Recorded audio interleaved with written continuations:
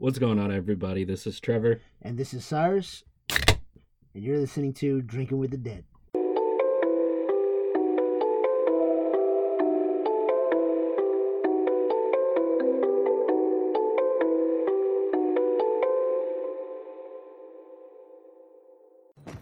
Piss off, ghost! Welcome, everybody, to the 10th episode of Drinking with the Dead podcast. We are finally in double digits. We are. Wow. Only took over a year. We're still talking about that? When are you going to let it go? Look, he dwells in the past quite a bit. Welcome, everybody, once again. I know I already fucking said it, but we appreciate everybody who's been listening to the last two episodes. Yeah. So this week is another episode by Trevante, a.k.a. Trevor, a.k.a. Big T, a.k.a. TD. Tell him. A.k.a. Mr. Two Times. All right. We're never going to know how to start these fucking things, man. No, this is always the hardest part. It really is, man. It's Is the only part that doesn't have notes. So we got to just right off the dome. I mean, we're freestyling. We're only one beer in. This week, we picked up some of that good Freetail shit. This is from Freetail Brewing Company. What we picked up was Souled Doubt, and that's SOUL space DOUBT, but it's a play on words. You know? Can I have the Souled Out? Like it's sold, like they sold them all? Or you have some doubt in your soul? Oh, yeah. Perhaps. That too. So this is an Indian Pale Ale, and I've been dying to fucking open this, so let me just go and get right into it. Oh, solid. A good way to start off. I appreciate it. Let me get a little sip of doodle. Okay. How's it taste? You hear the bubbles? I did. I hope the mic picked that up because that was really refreshing. I mean, I've had this before at the location. We actually went to Freetail. We'll talk about it in a minute. Yep. It's a pale ale. It's 6.8% alcohol per volume, so it gets you feeling right. It does. Gets you feeling right. It's not crazy with the hops. Like, it's still smooth, but I think if you don't drink IPAs... You'd probably not like it. Yeah, a lot of people don't like IPAs. Yeah, I hear. Yeah. I can see that. I don't think I liked IPAs when I first started drinking, but it's something that I've kind of grown to love. It's definitely an acquired taste, for sure. No, for sure. And cool design. Is that supposed to be a highway? I don't know. Perhaps. It kind of looks like it. Yeah, I don't know. Interesting. Made in San Antonio. Yeah. Wow. Best country in the world. Best country in the world, yes. All right. So, so before we do get into this week's story, like I said earlier, we went to Freetail, and, I mean, we haven't been there in a year. Yeah. Since Yeah, exactly a year, because the last time we went, it was their anniversary. And then this time when we went, it was their anniversary. 13th anniversary. Yeah, that's right. And so we went in there early. We prefer to go to breweries early, right when they open. There's not a lot of people there. The workers aren't worked half to fucking death. Last time we went to Long Tab, it was right after work, and it was it was fucking super packed. Yeah, it was fucking packed. So when I went through. You know what? Give me a second. Okay. I can talk a little bit about the different beers that I had when there. We always go to Freetail, and we end up ordering the same two items off the menu in terms of food. We either get the brisket cheesesteak, which we've talked about on the podcast before, which is one of the best sandwiches that I've ever had in my life. And then if we don't get that, we tend to get the brisket pizza. So as you can see, we're very big fans of brisket. Both of them are super amazing. This time we actually got the brisket pizza, and just like every time that we've got it, it was absolutely amazing. Seems like when you get that, it's just as good, if not better, than the last time that you had it. But we also got some flights. So on the last episode, when we visit Long Tab, they unfortunately didn't do flights anymore, but when we went to Freetail, we were thankfully able to get a flight again and not have to guess as much in terms of what we like, because we could have a smaller portion. But what I got their 13th anniversary beer. Each time they have an anniversary, they do a new release of a beer, and that one was called the Space-Eyed Cowboy. That one was like easily probably one of my favorite beers that I've ever had from Freetown. That was the anniversary one, right? Correct. Yeah, that's right. And then other than that, I had the Chuba Oatmeal IPA, which was also very good. Chumba. And then I had the Purd Pills, which is just like a typical beer. Really nothing too special about it. Pilsner. And then other than that, I had the Neighbor's Stranger Tale. Not gonna lie. Not a fan. Not that I wasn't a fan, I just can't remember the experience. I don't like. I remember liking it, but I really can't speak on too much of where it ranks amongst the others. For sure.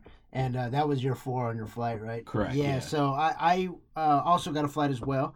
I started off with one of their IPAs that was that sells out really fast, according to the waiter. It's called the Tatarita, which I was pronouncing it Tatarita.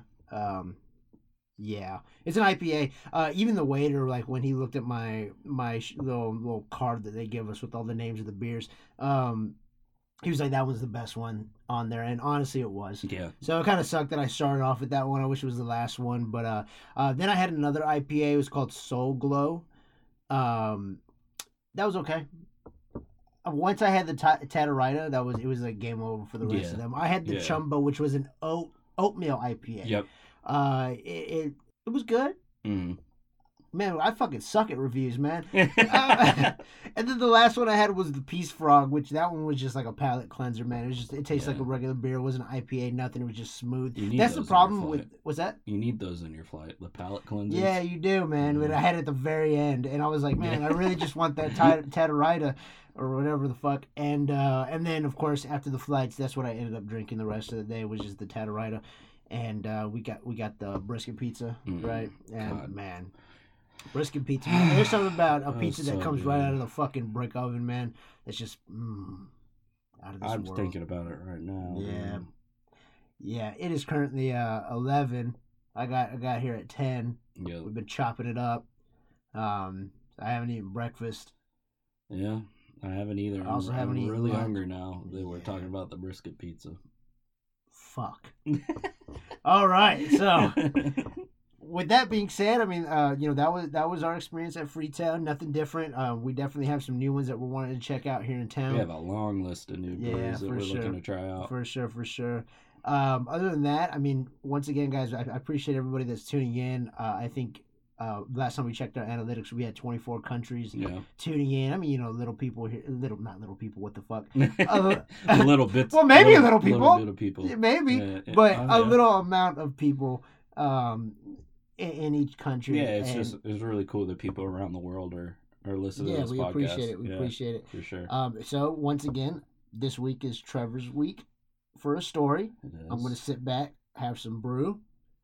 Gonna kill these motherfuckers, and I'm gonna get my socks blown off. Yeah, you definitely are. I know this is a story you in particular are gonna enjoy a lot. My life got turned right upside down. Sorry. Go ahead. But I know this is a story like someone like you in particular is really gonna enjoy, who kind of enjoys those like kind of like psychological thriller type stories, because with this story in particular, there's a lot of twists, there's a lot of turns.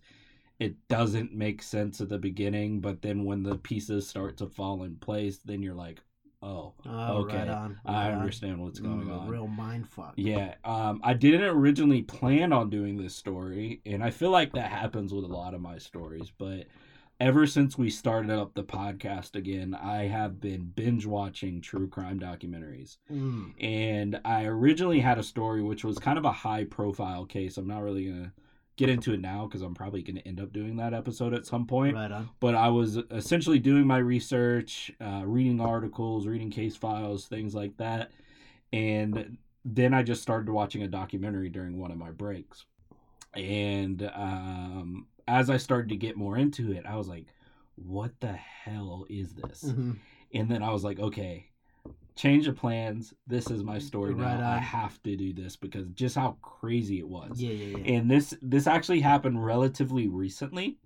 So I think it's the most recent story we've talked about on the podcast to this point. Right on. But yeah, like I said, once I started watching this documentary, I knew that this had to be the story that we covered on today's episode. So we're going to go ahead and get right into it. But today we're going to be diving into the Burari deaths. The Burari case was essentially the death of 11 family members that were from Burari, Delhi, India in 2018.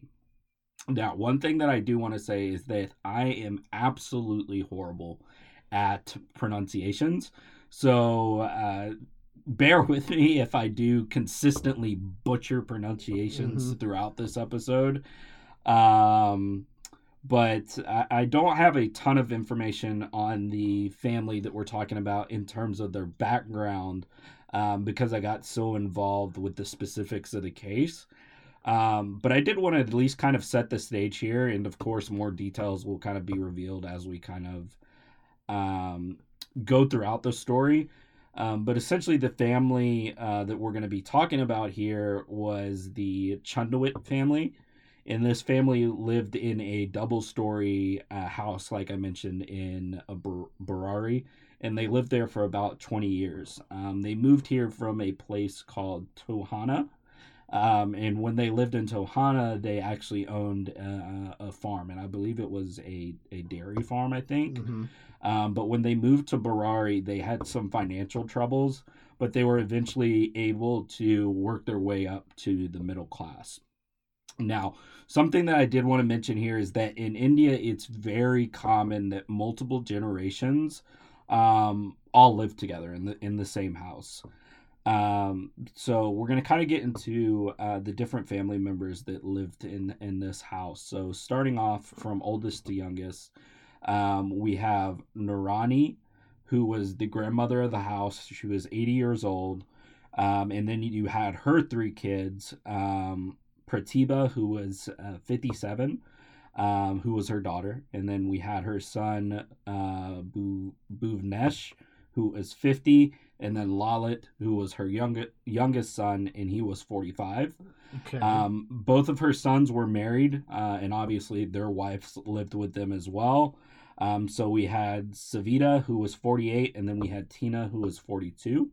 And then all 3 of the grandmother's children also had kids of their own. And they also lived there as well. It was a packed house. Yeah.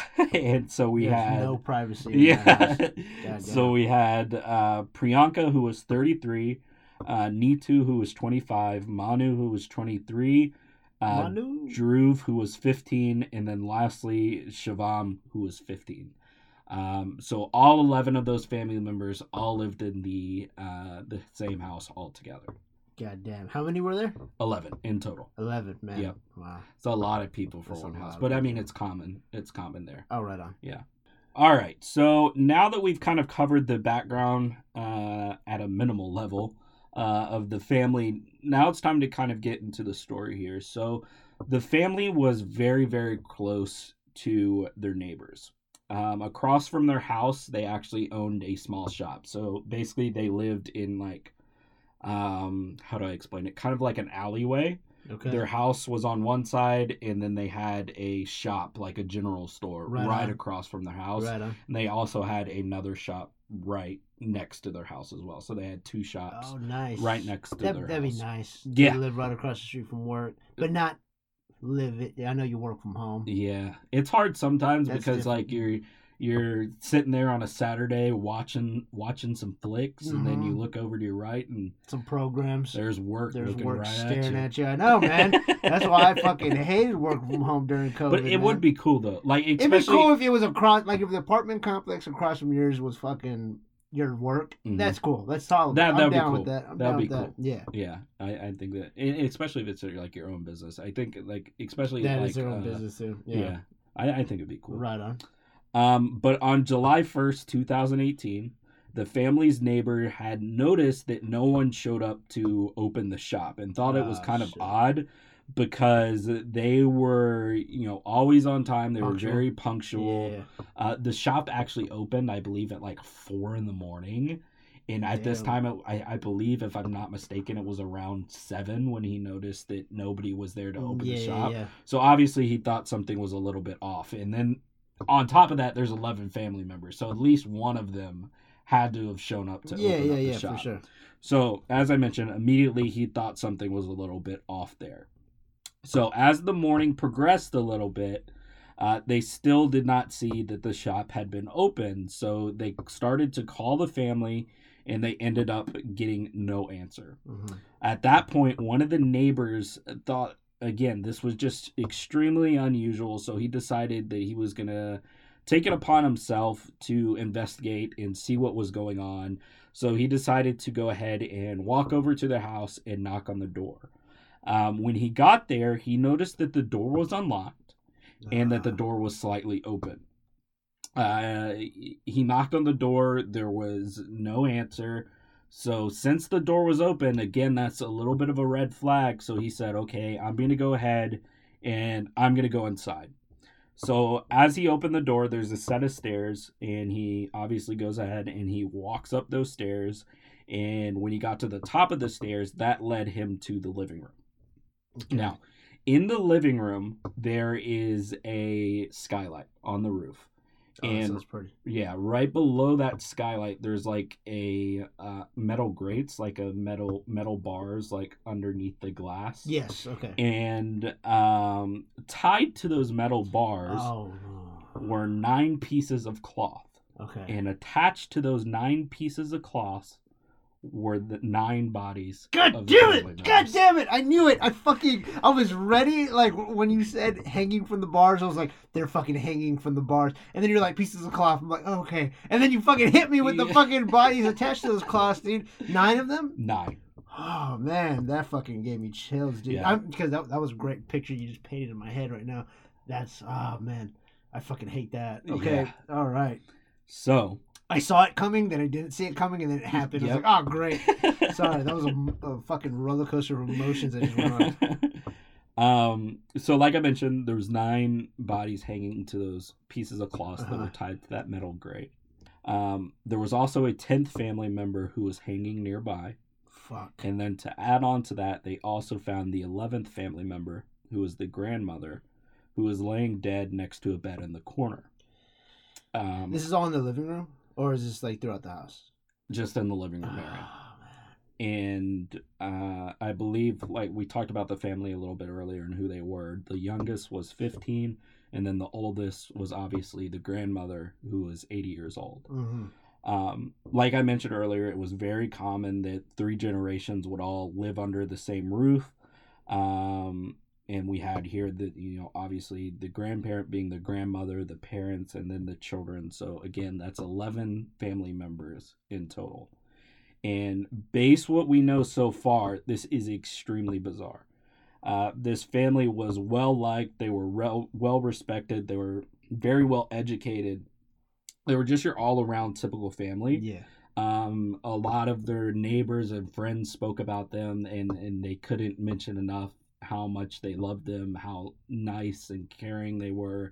They seemed like great people. Mm-hmm. So obviously, this right off the bat didn't make a whole lot of sense to people. There was no sign of forced entry other than the door, for whatever reason, being slightly open. Mm-hmm. And nothing was taken. This just looked like, a mass suicide. Yeah. Okay. Yeah. And when you kind of think about it, even if this was a murder, or somehow this was a murder, how many people would it have taken to actually pull something like this off, right? 11 people. Because there's 11 people, so it couldn't have just been one person. People. If it was a murder, quite a bit of men in there. It couldn't have been. If it was a murder, it would have definitely taken more than one person to pull this off. Correct. It could not have been one person on their own. There's 11 people there. Mm-hmm. There's no way. And then on the flip side of that, if this was a suicide, why were they blindfolded? I didn't mention that, but they were also blindfolded. Oh, okay, yeah. Their hands were tied around behind their back. Mm-hmm. Their legs were tied. They had tape over their mouth and eyes. They had cotton in their ears, and they had a handkerchief in their mouth. So immediately, was it a suicide? Was it a murder? Both don't make sense.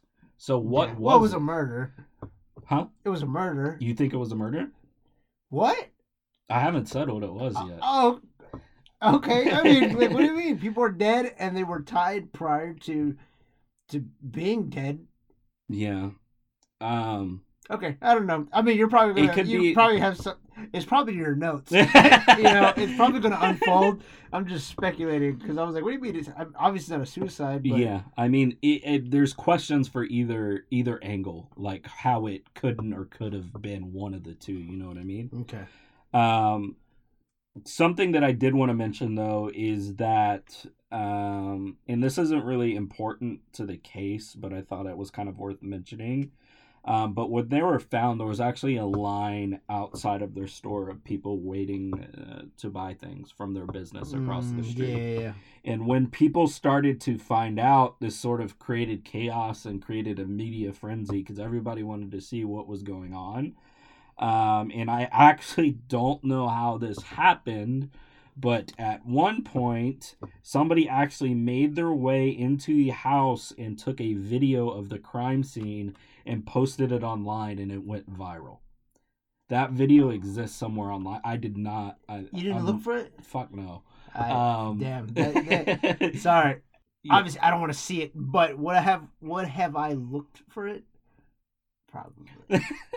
Yeah, but it was posted online and it went absolutely viral, and that's kind of what was the fire starter to like. Dude, they had so many people lined up outside of their house, like media, like just random people trying to find out what, because like 11 people die in one house and nobody knows why. That's insane. Mm-hmm. Obviously, it's gonna pique people's interest. 100%.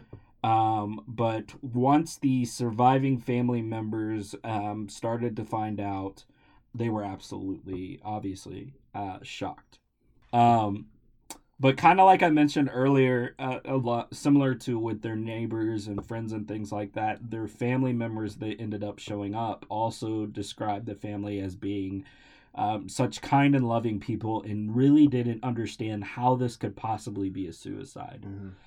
In fact, one of the deceased brothers said that he had spoken to his sister the night before the incident, and she had actually told him that all was doing well and that she had actually planned to call him the following day. Another reason to why the family was kind of struggling to see that this was a suicide was because they had just thrown a massive party for one of the daughters. And on top of that, that same daughter was actually expected to be married soon. She was one of the victims, right? Yes. Oh, man. So again, bringing up red flags, like why would this have been a suicide? Like it didn't look like they had any intentions or want to die. For me personally, like suicide is no longer. Once you said that their hands were binded and their mouths, were gagged and shit like that, like this is not a suicide. So I was like, yeah, I know it's not gonna be a fucking suicide. Okay. And then when I mentioned murder earlier, you looked at me funny. So I'm like, what the fuck is gonna happen? Well, I want you to feel the way that I did because I was also just as confused as you when I was reading into this. Gotcha. But also, aside from the family not understanding how this could have been a suicide, there was also some members of the public that also felt like the police were just labeling this as a suicide just to get it off of their plate and make themselves look good because it's the easy thing to do when you don't understand something like that. But ultimately, the police assured everyone that they would leave no stone left unturned. And what I will say, typically when we talk about these stories, you and me will talk about how the police did something wrong. In this specific case, I literally think the police did everything that they could to figure out what was happening. Oh, wow, really? They, from what I saw at least. I'm sure, that first statement, where they're like, oh, it's a suicide. It's kind of like media, like, get the fuck off our back so we can do our fucking job. So I get what you mean. Yeah. Because at first I was like, what do you mean they did everything wrong or right? But they're talking about suicide, but then I was like, they're probably I think that they were, from what I saw, they did everything right. Right on. Which is kind of rare in the cases at least most of the cases that we've talked about. It's also not America. Oh, no. For sure. Oh, shit. Sorry. Anyway. Continue, sir. But the police spent a lot of time ruling out certain angles, and they tried to get down to the roots of what really happened in the house that night. They did find that the cloths that 9 of the family members were hanging from were equal distances apart, meaning that would kind of be hard to stage. Like, if somebody killed somebody, they're obviously going to be in a hurry. There's no way they have a time to sit there with a ruler and measure out how far each of these cloths were apart. But they were equal distances apart from each other. So it would have been a little bit hard to stage. They also found that one of the fathers who was tied up had actually freed himself because one of his hands was free from the wires and showed signs of a struggle. So his hands were all cut up. So it looked like he was trying to get his hand out and scratched it up a little bit, was trying to release the cloth around his neck. They also found that all of the children's legs were completely bound and their arms were tied tightly behind their backs with telephone wire, and they seemed to be tied up tighter than some of the other family members, the children. Okay. Like I mentioned earlier, they all had tape over their mouths and eyes and cotton stuffed in their ears and a handkerchief stuck in their mouth or shoved in their mouth. The most interesting discovery, however, was the grandmother who, as I mentioned, was laying next to a bed in the corner. She also had a cloth tied to her neck like everyone else, but she had a mark on the side of her neck. And the reason I bring that point up is because with hangings, when somebody hangs themselves, it typically creates a upwards V-shaped mark on their neck. Okay. From obviously because they're hanging from that. Yeah. But she just had it on one side of their neck, which was kind of weird. Now this is where things can potentially take a little bit of a dark twist. Oh, great. The police did find... Because the people hanging from the metal bars under the skylight wasn't enough. Yeah, it's definitely dark, but this is where it takes a darker turn. Okay, 10-4. So, love that. The police actually did end up finding what seemed to be the remains of a sacrificial ritual that had most likely been performed the night before. Wow. Which, yes, I can get down with that theory, but so gruesome to think about. Okay. Still on, what do you It's still murder. I mean, yeah, so, it's still murder, but yeah, adding that into it, yeah, everybody's hanging except for one, right? I think there was only one person that wasn't hanging. Their grandmother, she was on the floor. Yeah. She's the oldest, maybe they're like, nah, whatever. But it's walking into something like that, walking up the stairs and looking left or right, however their house is laid out, and just seeing 9 bodies hanging, and then you said there was one more somewhere else, right? Also hanging. Mm-hmm. To me, right away, I'm like, yeah, I would definitely be like, dude, there's some sort of cult that came in here and fucking. This is scary. It's not the only time your mind's gonna be blown. God damn it, I'm not ready. All right, before you fucking blow my mind, apparently, I'm gonna go ahead and open this. This is my third one. Nice. Hopefully, I'm doing something with my hands right now that he laughed at. You wouldn't understand. All right. Oh, I see what you mean. It seems a little tight. Yeah. Ah! I hope you know every podcast is going to get more and more obscure as time goes on, more and more obnoxious too. Anyway, cracked it open. How do you feel? That was a solid one. Yeah. I like the bust at the end. Appreciate it. But diving back into everything, after they discovered those remains of what seemed to be some sort of sacrificial ritual or something of that nature, more and more details started to come to light. There was actually a CCTV right outside of the family's house where the police ended up analyzing that footage frame by frame. And from that footage, they were able to find that on June 28th of 2018, one of the family members, who was one of the mothers named Tina, and her son Shivam, had actually purchased 4 new stools from a nearby market. Those same 4 stools were found at the footsteps of the hanging bodies. Yes. And then on June 30th, the night before the incident, Tina and another member of the family, Netu, arrived with more stools. And then the actual night of the incident, there was one of the sons who was also seen going into the plywood shop that they owned right next to their house to get a bundle of wires and then took them upstairs into the house. From that footage, they only really saw movement from the family members. They didn't see anybody else walking around. They only saw family members going in and out of the house. Okay. I like how we did it at the same time. That was kind of hot. Anyway. But at this point, police were almost certain that no outsiders were involved, or at least that was their assumption of the matter. Now, the question at this point for the police goes from, was this a murder from an outsider, or was this a mass suicide, or was someone in the actual family responsible for what happened? So obviously the police wanted to be as detailed as they possibly could to collect every bit of information that they could find. And while they were continuing to investigate, they actually discovered a diary. And when they read this diary, everything started to make sense to them. And because of this, they decided to search each room at least 10 times to see what else they could find. And by the end of the search, they found 11 diaries in total. And I want you to remember that. 11 diaries in total. That's one for every family member. So, the earliest diary was from 2007. And the last diary was at the time of the incident.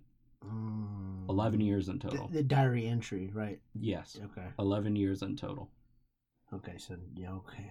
Now, while they were outside of the house, they noticed that there were some weird objects sticking out of the building.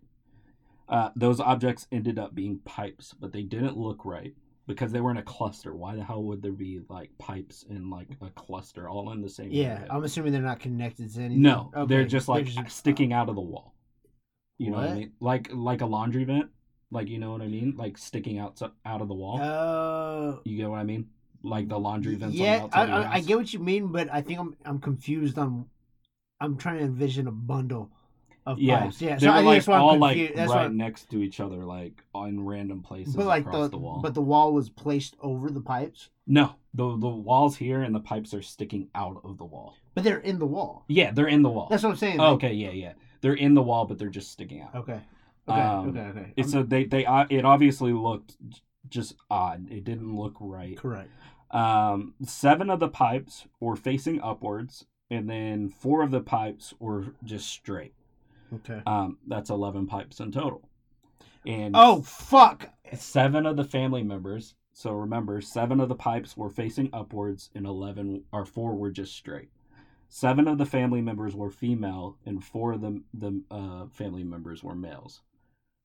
And that's 11 family members in total. What the fuck is going on? Now, you obviously think that's pretty weird. Yeah. But. Oh, yeah? But. Okay. These pipes were arranged in the exact same pattern that the bodies were hanging. What? There's a lot to unpack here. Some people actually thought that those pipes were a way to let the souls escape the house. Okay. I'm the paranormal guy, and I'm over here like, what? Like, what the fuck? So I also have to remember that this technically takes place starting from 2007 to 2018. That's when the diaries were written. Well, I'm just saying, like as far as like everything else being set up, I'm going to assume that they were also set up sure during the same over that time frame. Which, by the way, maybe I'm stupid. This, they found the bodies in 2018, correct? Yes. Diary entry started in 2007. Yep. That's 11 years too. Yep, that's what I said. Oh, did you? Yeah. Look at me. Look, these beers are catching up. Okay, sorry. I fucking forgot about that. I'm over here thinking like, wow, I'm fucking so smart. Good job, Cyrus. You fucking investigator. But you said it. That's probably what's in my head. Sorry. This is my third beer now. So anyway, continue. So even though that's weird, it does get a little bit weirder. There were also 11 bars above their door. There were 11 windows on the house. There were 11 vents, and there were 11 rails on their balcony. So that number 11 just kept popping up over and over again. My problem is now I feel like we're reaching. Okay, the other ones were like good. I was like, okay, I'm down. I'm down with the get down. Now you're talking about what? What'd you say? 11 steps? I don't know what you said. Bars, windows, vents. Okay, rails. now I'm like, okay, hold on, wait. Now we're reaching. It is weird, but now it's starting to seem a little more like just coincidence. Yeah. But the other things you said, I was like, oh, okay, yeah, that's weird. But, yeah. Yeah. Now, kind of getting back to the diaries. Once police read them, like I mentioned, they knew everything that happened that night. On one of the pages of the diary written about a week before the incident, there was a sentence that said, "Perform the banyan tree ritual for 7 days." A banyan tree is a big tree with long roots hanging from its branches. Yeah, I've heard of those trees. And this ritual basically suggests that they have to act as the roots hanging from the branches. In the diary, it also had instructions, and this is a direct quote. It read, "Perform the banyan ritual for 7 days nonstop. If there is a visitor, it can be performed the next day. Nothing should be visible. Use dim lights, eyes should be closed and blindfolded.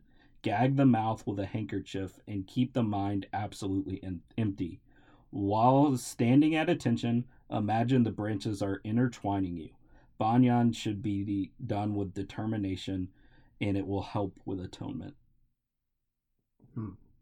From examining these notes further, it seemed like they were written on a daily basis, and that each morning, every member of the family would wake up and check the diary to see what the routine for that day would be. It was almost as if these diaries were telling them how to conduct their life. And that being said, it did kind of seem like there was some sort of entity almost that was giving them these directions in writing. But like we were talking about earlier, it's very common in India that these families all live together, right? Mm-hmm. Under one roof. And typically in that family, there's a head of household who all the authority comes from him. And this family in particular, their head of household was actually the grandfather of the house, who actually passed away. Mm-hmm. After their grandfather passed away, the youngest son, Lalit, became the head of household. Apparently, he was very mature and he was very well respected, and a lot of people actually looked up to him. These diaries that we've been talking about so far, I think it's important to mention that, like we already talked about this, but they started in 2007. In 2007, at a time that was right after the grandfather's death, so mm-hmm. Lalit's father. That's when he died, these diaries started to be written. Mm-hmm. There was a lot of sections within these diaries that said things like, "Lalit is feeling very anxious," or "Follow Lalit's instructions or else the outcome will be disastrous." Also, what we find out in those diaries is that Lalit had also been visited by his father in dreams, and they would talk and they would have conversations.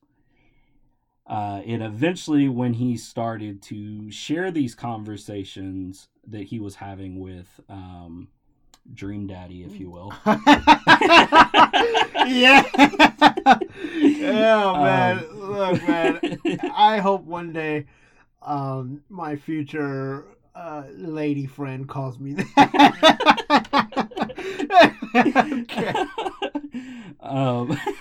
But once he started sharing those conversations with his family, one of the women of the family actually told their neighbors that Lalit was possessed by the spirit of their grandfather and that he is who guides them. And apparently when those moments would happen where he would share these conversations with the rest of his family, he would actually speak in the actual voice of his father. Whoa. Okay. I just made the weirdest fucking sound ever just right now. Sorry. Okay. And what kind of adds another sprinkle of creepy to that is that Lalit would even, in these conversations, by saying things like, Tuesday, Thursday, Saturday, and Sunday I'll be back. And they would turn back to normal. And they actually had calendars in their diaries that would kind of map out when the grandfather would return again. Through that guy. Through that guy, yeah. And there was also an actual quote in the diary that said, "Follow the will of the diaries and not your own. Don't think, what's the use? When it happens, your eyes will be open." Okay. So where are you at now?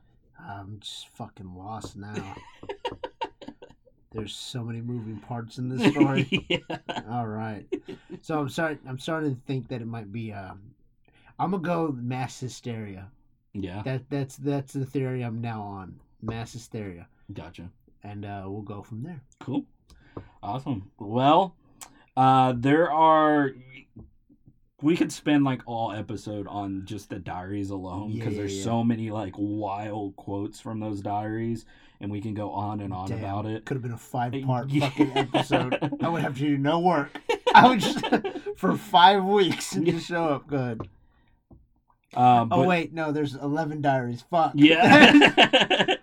But these diaries basically just listed out like what needed to change, what mistakes were being made, who was doing what wrong and who was doing it right, and the consequences that would come from making mistakes, and how everything took a toll on Lalit, and how everything that family had was specifically due to what Lalit did and his wife. They were responsible for everything that everybody else had in life. Right. Eventually, the police decided that they should probably find out who wrote these diaries. Correct. It was the grandma. Sorry. I'm so sorry. I didn't even know. Go ahead. But obviously, they were almost certain that Lalit was the one who was writing the journals. It was the grandma. It was. But go ahead. When the reports came out, it was revealed that Lalit's 2 nieces were actually the ones who had written the notes. Now, journals, the diaries. The diaries. Okay.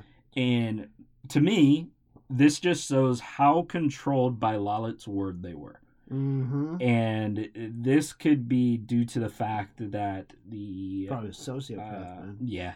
But this could honestly be due to the fact that the family did struggle, or they had struggled financially for a long time. Mm-hmm. And as soon as Lalit started to have these sort of visits from Dream Daddy, I fucking hate you for sneaking that in. You did that and tried to continue reading without fuck you. Go ahead, continue. Starting with Dream Daddy. As soon as Lalit started having those visits from his father, things started to look up for them. Okay. Their businesses started to prosper. Family members got good jobs. A couple of them actually got their master's degrees. Awesome. And they had more money than they'd ever had before. Yeah. So it almost seemed by listening to him, they would be rewarded for it. Mm-hmm.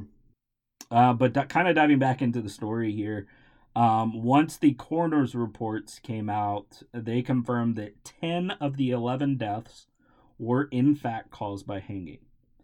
Now, if you remember, I did mention that there was one family member, the grandmother, who was laying on the floor next to the bed. They declared her death to be a partial hanging. Who? Sorry. The grandmother, the lady that was on the floor. On the floor. In the corner. Yeah. Oh, okay. They claim her death to be by partial hanging. In the diaries, it actually did say that the grandmother was too old and overweight and to be able to get on the stool and do this standing up. So she had to do it laying down with a cloth tied around a door. Oh. So that's why she was on the floor. Yeah. Yeah. Okay. They also did mention that the grandmother had some marks on her arms, so there could have been some sort of a struggle. So maybe she didn't 100% because she's on the floor. She's she's on the floor. I remember hearing something about you can't drown yourself. Yeah. If you try to dunk your head underwater, you're by instinct we're gonna jump up. I mean, unless you like tie something around your legs, you cannot drown yourself. Yeah. On purpose. So I would assume like hanging from a doorknob. She's probably sitting on the floor. Yeah. She knows she can fight, and I bet that her body was like, no, we're not doing this. Yeah. Like it's fucking So that could be it. So too. I can kind of see that. Yeah, I can see why there was struggle. Yeah. She's like fuck. Like yeah. Yeah. She wants to do it, but her body doesn't. Exactly. This kind of also brings me to the point. Speaking about willingness to die, and like if anybody was like forced to do this. But how the hell do you get children to willingly do this as well? They're easy to manipulate. But like the thing is that they were tied up tighter than everybody else. Because they probably were still young and they're like, wait, no, I don't want to do this. And however, like they probably are easier to manipulate to be like, hey, like let's do this. And I hate fucking talking like this. I really do. But then at the end of the day, they're like, no, but they're probably gonna. Kids are gonna rebel. Let's tie them up a little tighter. Yeah. I fucking hate that. Man, this is a disgusting story. Go ahead. Yeah.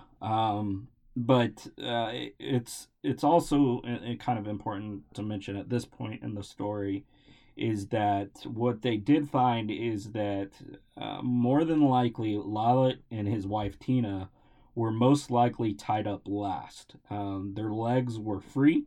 And the wires around their hands were different than everybody else's. They were actually tied in front of their bodies instead of behind their bodies. These are the kids? And they were tied loosely. Lalit and his wife. Oh, yeah. Okay.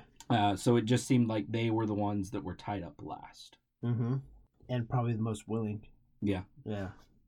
So just a couple of seconds ago, we kind of talked about somebody's actual willingness to go through with something like this.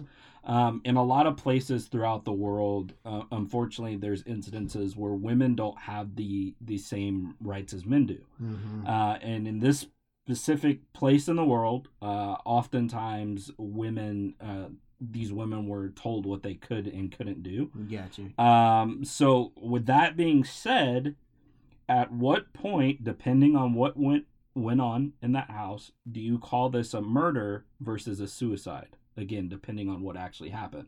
Since they don't really have the right, if a man tells them, hey, you're going to do this, they don't really have the right to say no. Mm-hmm. You know what I mean? Yeah. So when does that become a murder versus a suicide? You get what I'm saying? Yeah. The reason why I bring this up is because in the journal, it also said that the grandfather would actually return again to the ritual. So he was going to be present for them doing the ritual. The grandfather who was came visiting. In the dream. Yes, Dream Daddy. Stop throwing it in there. In the diaries, it also mentioned that this ritual was going to be quick and that he would show up to save them, and that it would increase their betterment over time. In the diary, it also mentioned that and this is another direct quote, do not panic. While performing the Banyan Tree ritual, the earth might shake or the skies might tremble. Explain to the children that they should keep chanting mentally. The chanting may last from 5 to 15 minutes. Lalit will protect you all. One person should do the job of tying the noose. As a precaution, once the noose has been tied, Lalit will give a signal with a stick, meaning that they would all get on the stools, they would all tie themselves up. once Lalit was tied up and on the stool as well, he would wave a stick, and that's when everybody would jump from the stools. Okay, yeah. And to kind of move towards wrapping this story up, based on all of the findings, a lot of people, myself included, think Lalit made this all up in his head. And that he essentially was playing with his family's minds psychologically. I think it really could have been either one or two things, or maybe even at that, a mixture of the two. He was either actually mentally ill, or he had taken this scenario way too far and he just needed a way out, and he was afraid of losing his power for whatever reason. Something that I also think is worth mentioning here is that when Lalit was younger, he actually got into a bad accident. He ended up crashing his bike, and he was hospitalized for a few days, and he suffered from some pretty bad head injuries.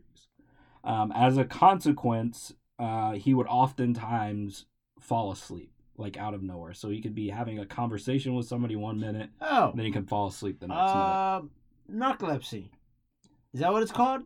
Maybe. Yeah, I think that's narcolepsy. People that dogs even have it, like animals have. Well, anybody can have it, I think. Yeah. Yeah, you just fall asleep. Yeah, that's pretty much what happened. Yeah. You fall asleep out of nowhere. Oh, cool. Not cool. Sorry. But I'm just happy I knew that. All right. But aside from that, he also had another bad accident soon after that, but this time it was almost as an attempted murder. Okay. So he had worked at another plywood shop, and he had a dispute about his pay, like how much he was getting paid, or like how much he was paid on a certain paycheck. And I guess him and the boss got into it, and apparently Lalit got his shit rocked and was folded like a lawn chair. And fuck you. And while he was laid out, he was actually locked into the shop, and it was lit on fire. Wow. Obviously, he ended up getting out, but he suffered another head injury, and also he had so much smoke that entered his lungs, he could no longer talk anymore. So he couldn't talk at all. There's some doubt from medical professionals that was actually the case, that he really lost his voice, but he only communicated through writing, and he actually didn't speak a single word for 3 years. And the reason there's kind of doubt around whether or not he actually lost his voice is because he probably suffered from PTSD from that specific incident. And with PTSD that goes untreated, this can lead to what's called psychosis, which causes the mind not to be able to deal with things in a rational way. And get this, one of the direct side effects of psychosis is hearing voices. And what this was ultimately ruled as was shared psychosis. So what you were mass talking hysteria. about, yeah. So that's what it was ultimately ruled as, and I think there are a few good like stories where nobody dies. Yeah. That have to do with the mass hysteria that I really like, man. It's a trip, man. Yeah. It's a trip, and it could be like, some sort of manipulation, or or maybe just like your love for your this person that's having it. It's like, oh, I'm a ride from my husband or my son or whatever, and so that's interesting. But I really think, speaking of like how he got people to like follow along with him, I think that him saying that he was being visited by his father and then getting his voice back afterwards was weird. Kind of a catalyst in the family buying into that. And then on top of that, their financial and life situation consistently improving as this was all going on is kind of what got everybody to buy into everything. But that's kind of wraps up a pretty insane case, and we'll talk about it here in just a bit. So I think the main question that I have going out of this story is now, what the hell do you call this? Because it can't be a murder because they all did this willingly. Correct. And it can't be a suicide because they had no intentions of actually dying. Correct. Okay, got you. Yeah, no, for sure. Yes and no. I'm a rule it a suicide personally, because I do feel like they did do it willingly, but yes, you're right. They didn't intend to die. Yeah, they didn't intend to die. Actually, in the journals, it said that everybody would help each other from untying each other, from taking them off. Yeah. So they were just doing it because they thought Dream Daddy was going to show up and you're going to say Sky Daddy right now. What? That's God, by the way.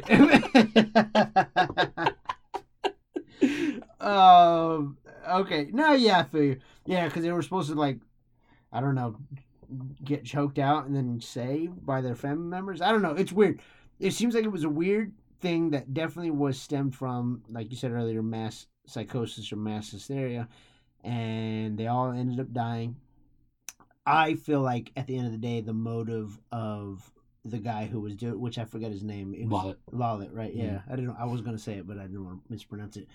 That was his intention. I think so. Yeah, I think his intention was like, no, I'm gonna make sure all my family members, including myself, die right now. But he was probably like selling it as, we're gonna help each other down. We're just gonna, hang here for. I think he was literally insane. He was. Yeah, he was. I think early on, and he was the one that had narcolepsy, right?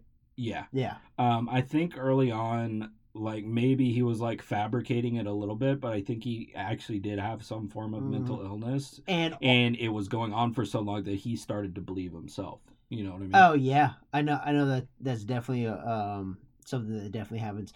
And then since 2007, his daughters were always writing the diaries. I believe so. Okay. Yeah. Well, his nieces. Nieces. Yeah. Sorry, nieces. Man, that's fucked up. That's a crazy story. What a fucking story, yeah. Wow, yeah. That was a fucking roller coaster of emotions. I just want to, I'm here like, murder. Oh, it must be like a local gang that was like, I don't know, didn't like their produce or something. And they did the deed, and then it was like, no. Yeah, that was good. That was a doozy, man. That was a doozy. Good job. Like I said, I would definitely recommend watching the Netflix. I'll check it out. Yeah, what's it called? It is called the Burari Deaths. The Burari Deaths on Netflix. Yeah, there is some translations that are a little bit weird, but it's really good. What do you mean translations? Like Narcos? I don't know. Well, I don't think everybody watches TV. Like I watch it with the subtitles on. So do I. But they'll be saying one thing and the subtitles will say something else. That's what because it was recorded in Hindi. And it's translated into English, so I think it's not bad or anything. It's just weird to like be reading and then they're saying something else, and it's just like words here and there. Yeah, for sure. It's a really well done documentary. Right on. All right. But yeah, that is that. That's another story in the books. God damn. Like Cyrus said, episode 10 now. Episode 10. We'll be back next week for episode 11. Again, thank you guys for all tuning in.